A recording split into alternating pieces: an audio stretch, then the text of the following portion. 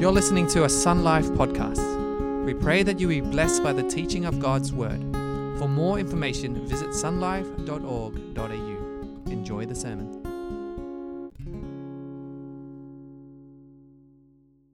Pastor Ben now, who will share with us. Thank you very much. Thank you, worship team. Whew, thank you. I don't really get claps, but that's nice every now and then. Bit of surprise. Stroke my ego. Can I just say again, welcome to Sun Life Church. If this is your first time, it is good to have you here. I am always meeting new people here. I just want to say that we are not a church where we're going to follow you up, because we don't even have a system. We don't know how to do that. So we just kind of say this, that if you are coming here and you're trying to explore this Christianity thing, keep coming. And I just hope that you would encounter the Savior of the world, the one who lived for you and died for you. If you already love Jesus, I just hope that as you come on this journey here, it's not about this church, it's not about the program, it's not about the preaching.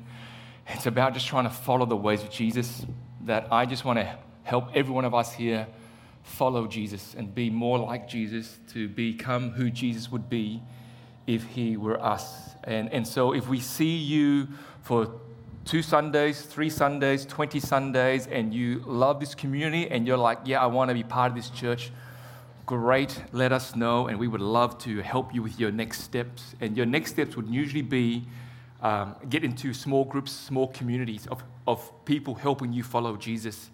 That's just all we want to do here. So welcome and thank you for being here. Can I just say a few things before we start looking into the Word of God? Is that a few weeks ago I shared the practice of fasting. And if you do know that during the week it was the commencement of Lent, right?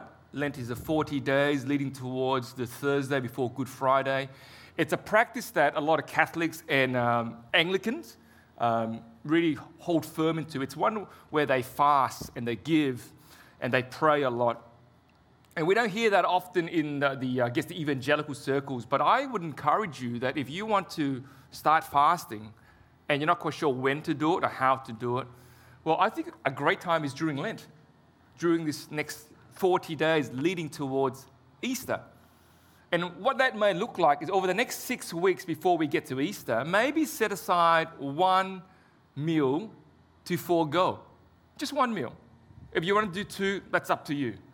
But in that one meal, when you should be prepping or eating, set time aside to what? Pray. Pray to God for maybe whatever's on your heart, or pray for the opportunity to invite someone along to Good Friday or Easter Sunday, and pray for them that God will work inside their hearts to draw them to Him. So maybe for the next 6 weeks, once a week, so that's 6 times, why don't we set aside one meal to not eat and pray? And if you're not quite sure what is fast, you can always podcast the teaching from 3 weeks ago, so that we can actually, as a community, pray and fast as we prepare ourselves to get into Easter. Is that okay? Okay. And there is a prayer night. I think the Monday before Good Friday and Easter Sunday.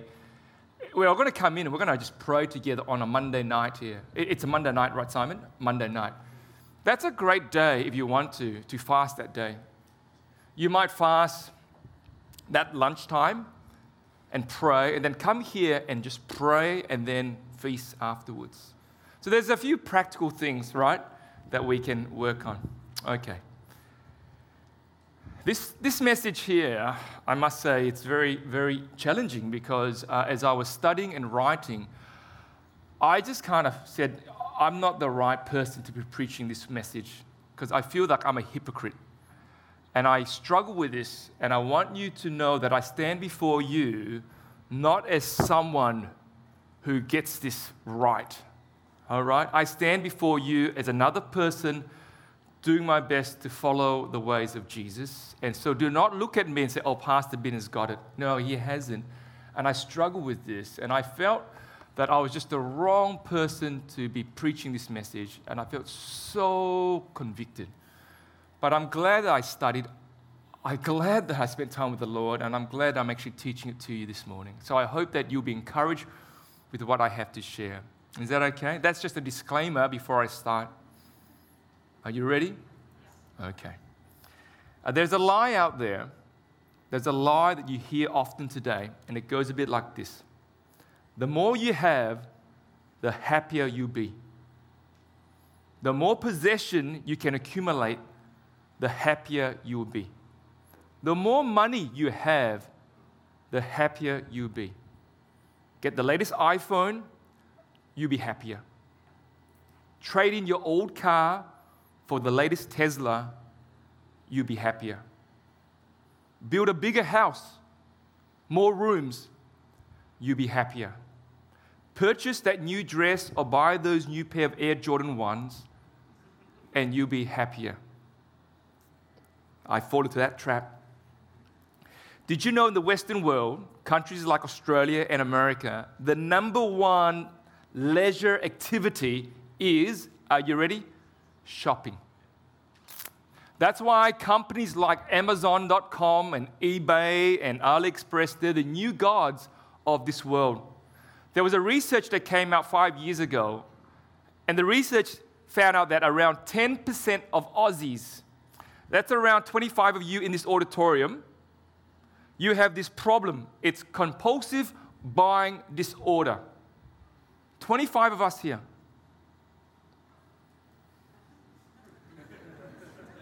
There's an addiction to shopping, buying more and more and more, because we think that the more we have, the happier we'll be.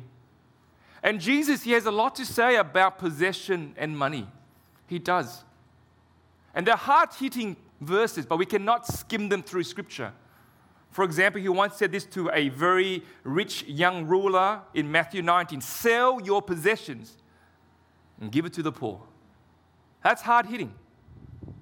He says this in the Sermon on the Mount, therefore, I tell you, do not worry about your life, what you eat or drink, about your body and what you wear.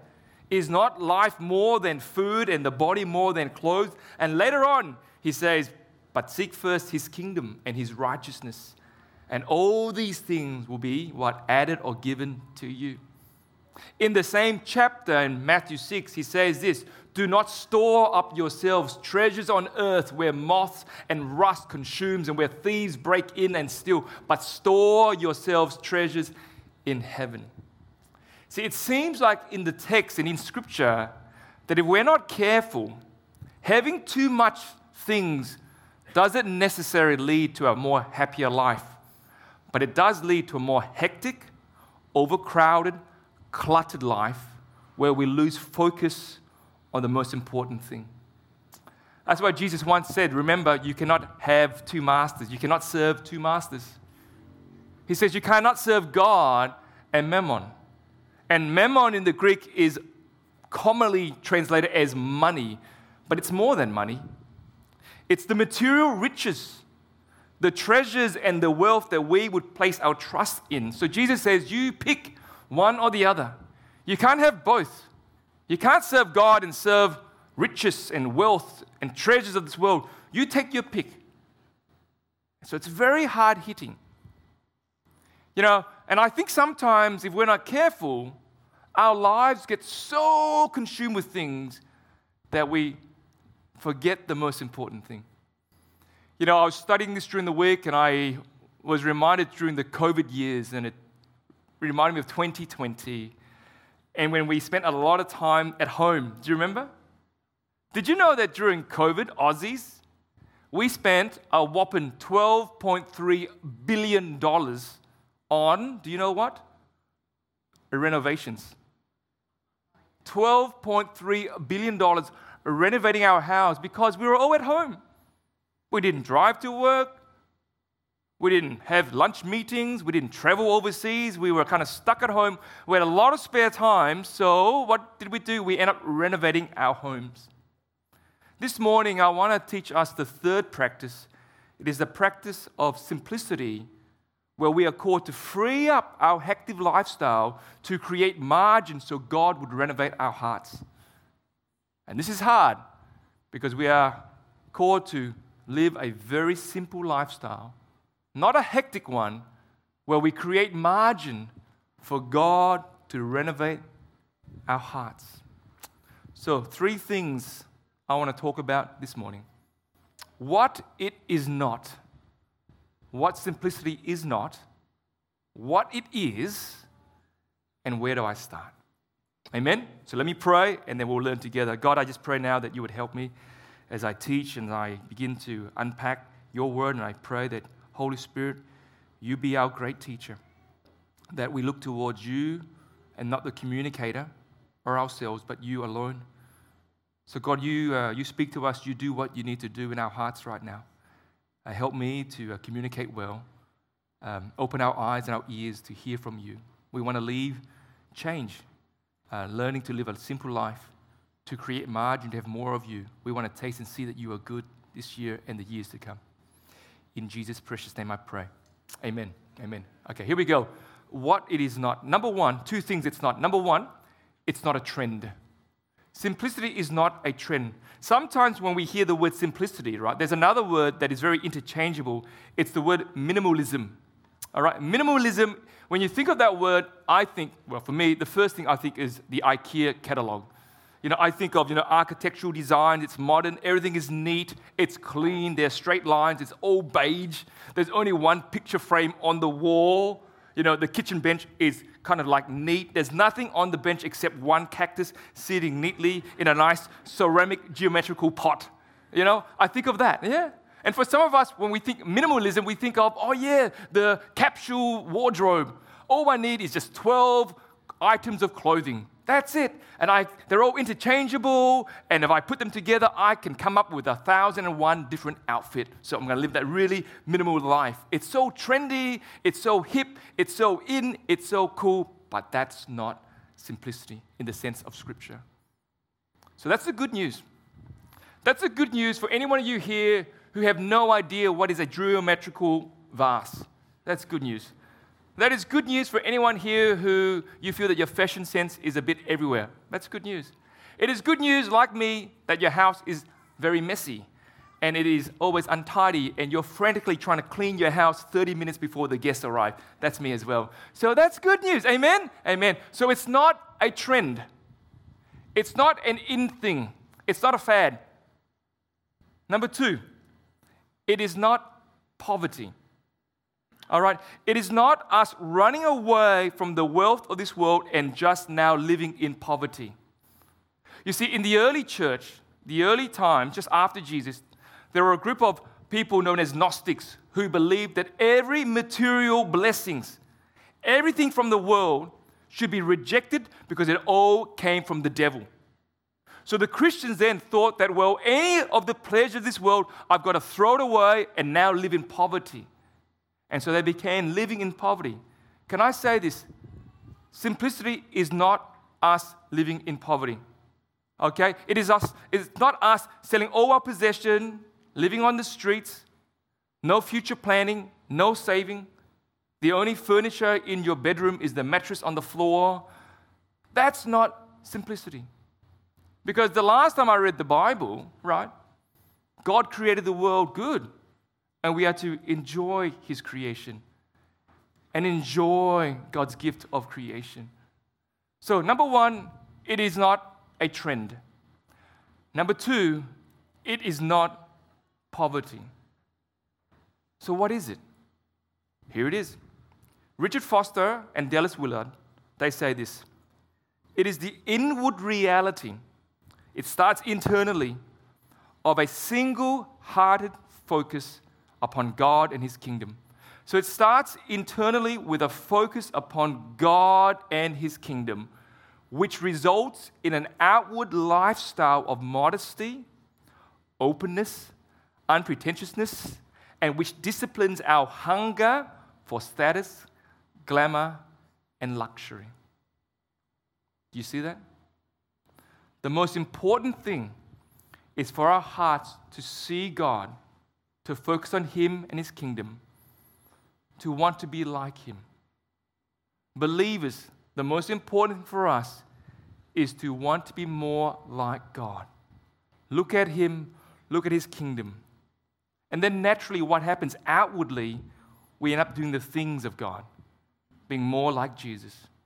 If we are not careful, if the Christian walk is all about doing, more doing, practicing these disciplines, fasting, prayer, silence, solitude, simplicity, if we are not careful, it will become a form of legalism.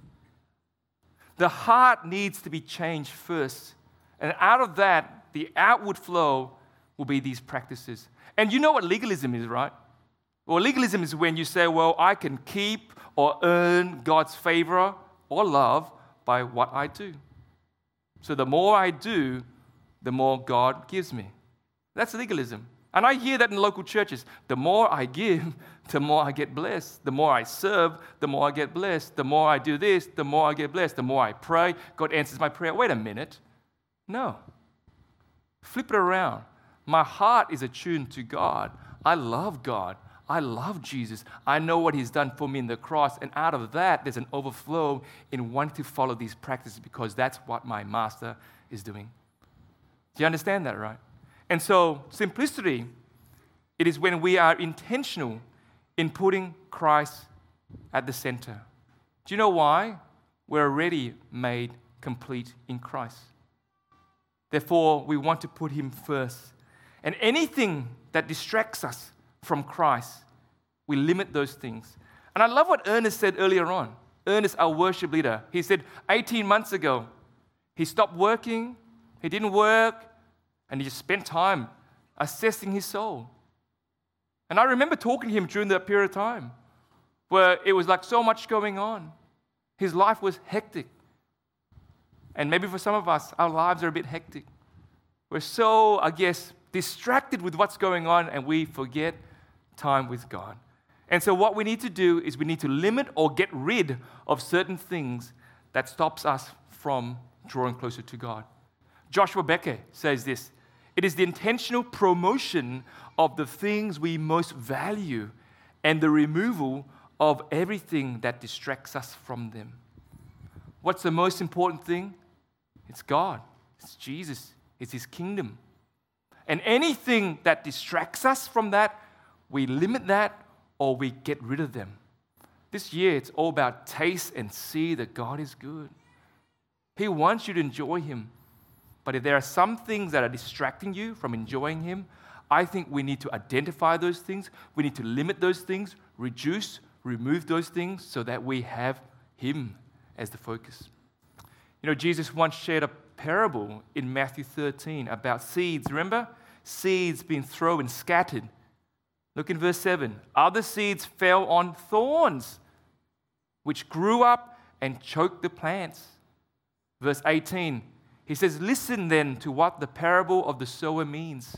Verse 22, the seed falling among the thorns refers to someone who hears the word, but the worries of this life and the deceitfulness of wealth choke the word, making it unfruitful. You notice that? The worries of this life, the deceitfulness of wealth, and all these things would choke the plant and it would not grow to be the plant that God intends it to grow. And maybe for some of us here this morning, we're just too worried about the future.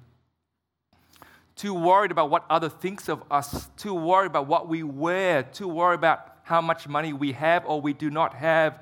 And now we're in this rat race and we're chasing the wealth of this world, one thing after the next. The latest fashion trends, the newest gadget out there, the latest electric vehicles, the next investment. And I could go on and on and on. And we're now in this spiral where we lose focus on God. And let me just say this, because I do know that we're quite a white-collar, affluent community here. That wealth in itself is not evil. No, it's not evil. Wealth must sit under the priority of God's kingdom. Therefore, we use wealth for the purpose of God's kingdom. We are to be what? Its master, and not let it master us. Amen? So we need to be disciples of Jesus who spend wealth, our wealth, under the direction of our God because He has been kind in blessing us with money. Do you understand that? But it's when wealth secretly becomes our end goal. That's what we're pursuing. That's the object of our existence and our worship. And we want more and more of it, thinking that it will give me more meaning and more purpose and happiness. Or at that point, if you're not careful, it chokes you and you will not enjoy the goodness of God. Do you understand that? That's why the discipline of simplicity is to be intentional to limit anything that chokes us. And it's hard-hitting. I love it when David says this in Psalm 63. He says, God, you are my God. Earnestly I seek you. He says, I thirst for you. My whole being longs for you in a dry and parched land where there is no water. He says that I want you, I thirst for you. Verse 2, I have seen you in the sanctuary and beheld your power and your glory. And because your love is better than life, my lips will glorify you. I will praise you as long as I live, and in your name I will lift up my hands. What is he saying? God, you are everything. I long for you. I thirst for you. You know, your love is greater than my life. Because of that, I will sing to you. And I believe that's how we are called to live. That He becomes the center of our existence and everything is about pursuing Him, chasing after Him, and He is better than life. And so we look at our lives and we say, wow, is that the case? Or there's so much going on, we're so distracted that we are no longer tasting and seeing the goodness of God. John Mark Comer, he says this, the goal isn't to declutter your closet or garage, but to declutter your life. That means, listen carefully, for some of us, it means less clothes, less possession, less purchases, less appointments, even less work, less hobbies, less TV, less sports, etc., etc. So that we create margin for what? More of God. More of His love and His joy and His peace, more of His presence, more time in prayer and in His Word, more in meaningful Christian relationship. That's what we're trying to do. Adele Corhorn says this, simplicity is to uncomplicate and untangle my life so that I can focus on what really matters. You know, sometimes I ask some of you to be in small groups. And there's a reason why we're to be in small groups. It's because that's how we disciple each other at Sun Life Church. And one of the comments I hear a lot is, and this is not being condemning, is I just don't have time, Pastor. I don't have time to meet up with other believers. I think you do have time. Maybe your schedule is a bit too much. And so you need to look at your life and see what is important and create time for what really matters. A.W. Tozer says this, we Christians, we must simplify our lives or lose untold treasures on earth and in eternity. There are treasures here within Christian fellowship, following the ways of Jesus here in this life and also in eternity. So simplify your life so you do not miss out what God has in store for you. And so in Jesus, right, what we see, He offers us a new way of living, a way of contentment, doing less, having less, creating margin to enjoy Him. So now let me give you 5 things that you can consider if you want to take on the practice of simplicity, to create margin to enjoy more of God. Are you ready? 5 practical things. Here we go. Number 1, create a fixed calendar.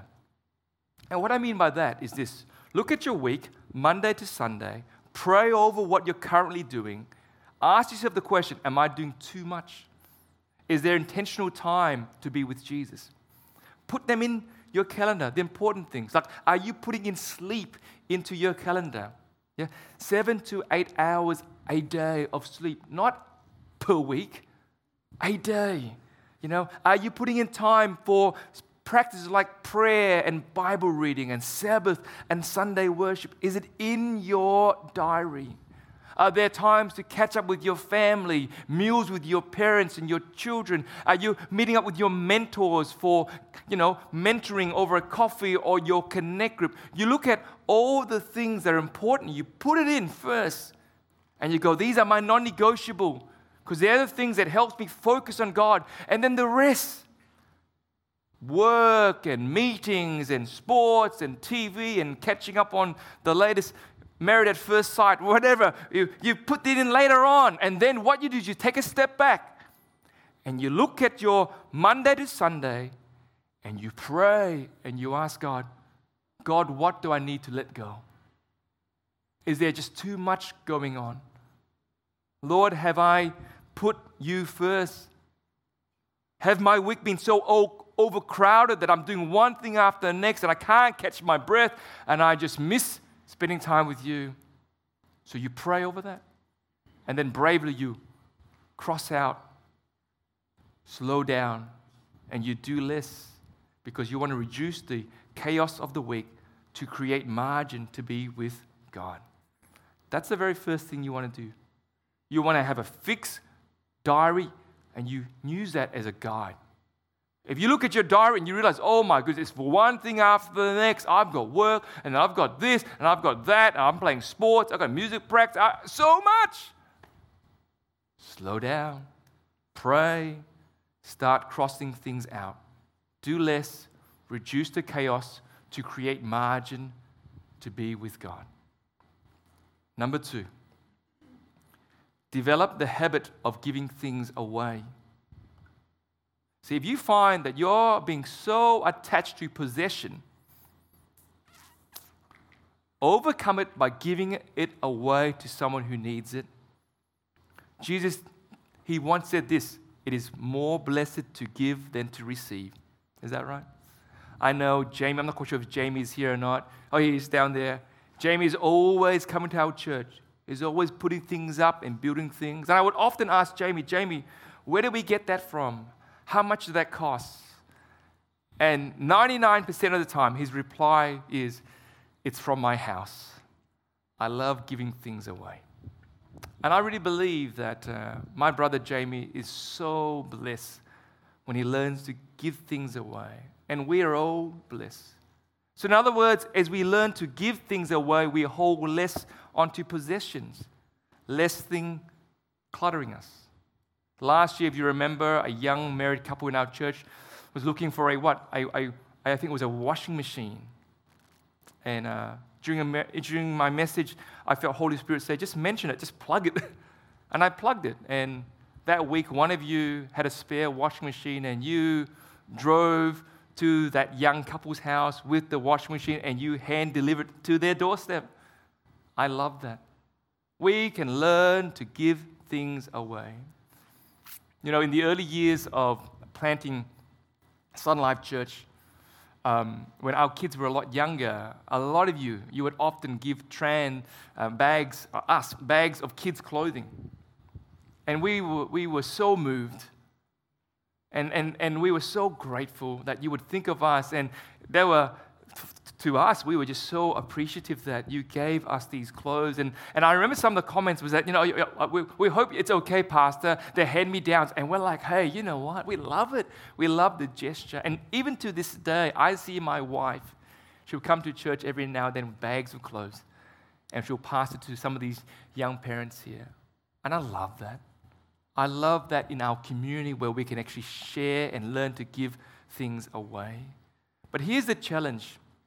Don't just give things away that you no longer want or no longer use. Give things away that you have created a healthy habit towards. Things that you like. I'll challenge you. Maybe for some of you, you're so addicted to, say, gadgets. Give those gadgets away. There's something that's so liberating when we just give things away. And we say, you know what? You are not in control of me. I'm in control of you. You release it. And here's another benefit before I move to my next point. If you learn to give things away, the more you give, guess what? You won't be on that TV show, Hoarders. Take me later on. Number 3. only buy things for their usefulness and not status. There's a saying out there, and it goes a bit like this: I am what I buy. I am what I wear. I am what I drive. I am where I live. And that's very hard to admit. See, for a lot of us, and this is me included, things are not just things. They're who we are. Sadly, they're our identity. And we need to ask ourselves the question, why are we buying those items? Do I really need to buy that $20,000 Louis Vuitton handbag? Do I really need an extra pair of Jordan 1s? Do I really need to build that 7-bedroom house with 5 bathrooms when there's just 2 of us? See, I think we need to look at the utility of the item rather purely to impress people. You see, on the topic of buying, listen carefully. Don't impulse buy. All right? Be very, very careful. You see something and you want to buy it. If you're not careful, if you keep buying and buying, then what happens is you're just accumulating so much possession and your life becomes so cluttered. So when you see something that you want to buy, maybe just sit on it for a while. Just park it there. Come back in 24 hours. Ask God, should I make this purchase? Hey, just because it's on sale, it's cheap, it's in that clearance box, it's Boxing Day, or it's Cyber Monday, it doesn't mean we have to buy it. Jane Milburn, she says this: fast fashion produced from global supply chains is driving excessive purchasing of affordable new clothing, often discarded after a few wears. You notice that, right? All these clothes, it's so cheap and it's in fashion, so we just buy because we want to save money, so we buy cheap, but we end up buying more, and then it'll last for 1 or 2 wears, or when the fashion finishes, that's it. And some items in our closet we only wear once a year. And our lives are just so chaotic. Why don't you just donate and give? We can all do that. I did that a year ago. Wow, it was so liberating. Give. If you're one of those people who says, well, no, you don't get it, Pastor, I'm going to hold on to it because it's sentimental. Great. And also, Pastor, it's going to come back in fashion. Great. I did some research. Trend comes back every 20 years. 20 years from now, Jesus might be back before then. Get rid of it. Donate. Learn to give away. Amen? Number 4. Learn to enjoy things without owning them. You don't have to own things. See, the culture says to us today that, well, if you really want to enjoy something, you've got to own it, and then you enjoy it. Richard Foster says this: owning things is an obsession in our culture. If we own it, we feel we can control it. And if we can control it, we feel it will give us more pleasure. The idea is an illusion. You don't need to go and buy books on your Kindle app or Amazon.com. You can go to the library and just read books there and enjoy it. It's free. You don't need to have a pool in the backyard because everyone's got one. You can go to the beach and enjoy the few beaches in Perth. It's beautiful. Watch out for the sharks, but you know where you'll be. Enjoy the beaches. You can go for a stroll in the park. Oh, wow, we have some beautiful parks here. It's free. Enjoy the fresh air. The last time I checked, man, air is still free. Enjoy it. Enjoy it. You can learn to borrow things, use it, enjoy it. We as a community, we can learn to share our belongings. If you need a lawnmower, you don't need to buy a lawnmower. Find someone else in this church who has a lawnmower, go and use the lawnmower and share. I think we can enjoy things without owning things. And what happens is we end up buying less, owning less, having less clutter in our lives to free ourselves, to create margin, to enjoy who? God. That's something we can do. One last one. I think this one's important. Just learn to be content with whatever you have. You do not need to compare with those around you. You do not have to keep up with the Joneses, okay? If they're going to Barcelona on holidays during the school holiday and you're going to Bustleton, hey, at least you're going to Bustleton. She rocks up to church with a nice Louis Vuitton, Versace handbag, and yours from Target. It's okay. Just be content with what you have. And here's the thing with contentment. I believe it's a grace of God. It starts with God. So in other words, for some of us here, where we're always trying to compete with people and we want more and more, we need to get onto our knees and say, God, I need you to help me with this area of my life. I confess that this is a problem. So would you give me the gift, the grace of contentment to be satisfied and know that I'm complete in you? And I'll show you why. Because I see that in the Apostle Paul. You see, Paul, he writes to the Philippians. In Philippians 4, he says this, I have learned to be content with whatever I have. I know what it is to have little, and I know what it is to have plenty. In any and all circumstances, I have learned the secret of being well-fed and of going hungry, of having plenty and of being in need. I can do all things through Him who strengthens me. You see that? The context to Philippians 4:13 is not you taking a three-pointer and getting it in or skydiving off a high building. I can do all things. The context there is contentment. Paul says that I've experienced the highs and the lows. I know what it is to have a lot and have nothing. But in all circumstances, I know the secret. It is God who strengthens me, and I can do all those things. That's the context to Philippians 4:13. The amount of times I hear pastors who butchers that passage is just countless. Paul says, if you want to live a life of contentment, it's only through Jesus alone. So what you need to do is you get on your knees. Maybe for some of us, before we even tackle the first 4 practical advice, jump straight to number 5. God, will you give me a heart of contentment? Would you help me to enjoy you with whatever I have? If I have a lot or I have nothing, it doesn't matter. You complete me. You're all that I need, and I enjoy you. God, would you give me that grace? So for some of us here, maybe that's what we need to do. Get onto our knees and just ask God to give us the grace of contentment. And then maybe we free up our life. We free things up. We buy less. We possess less. We chase after less, and we create margin. So God will do a deep work in our soul, and we enjoy Him.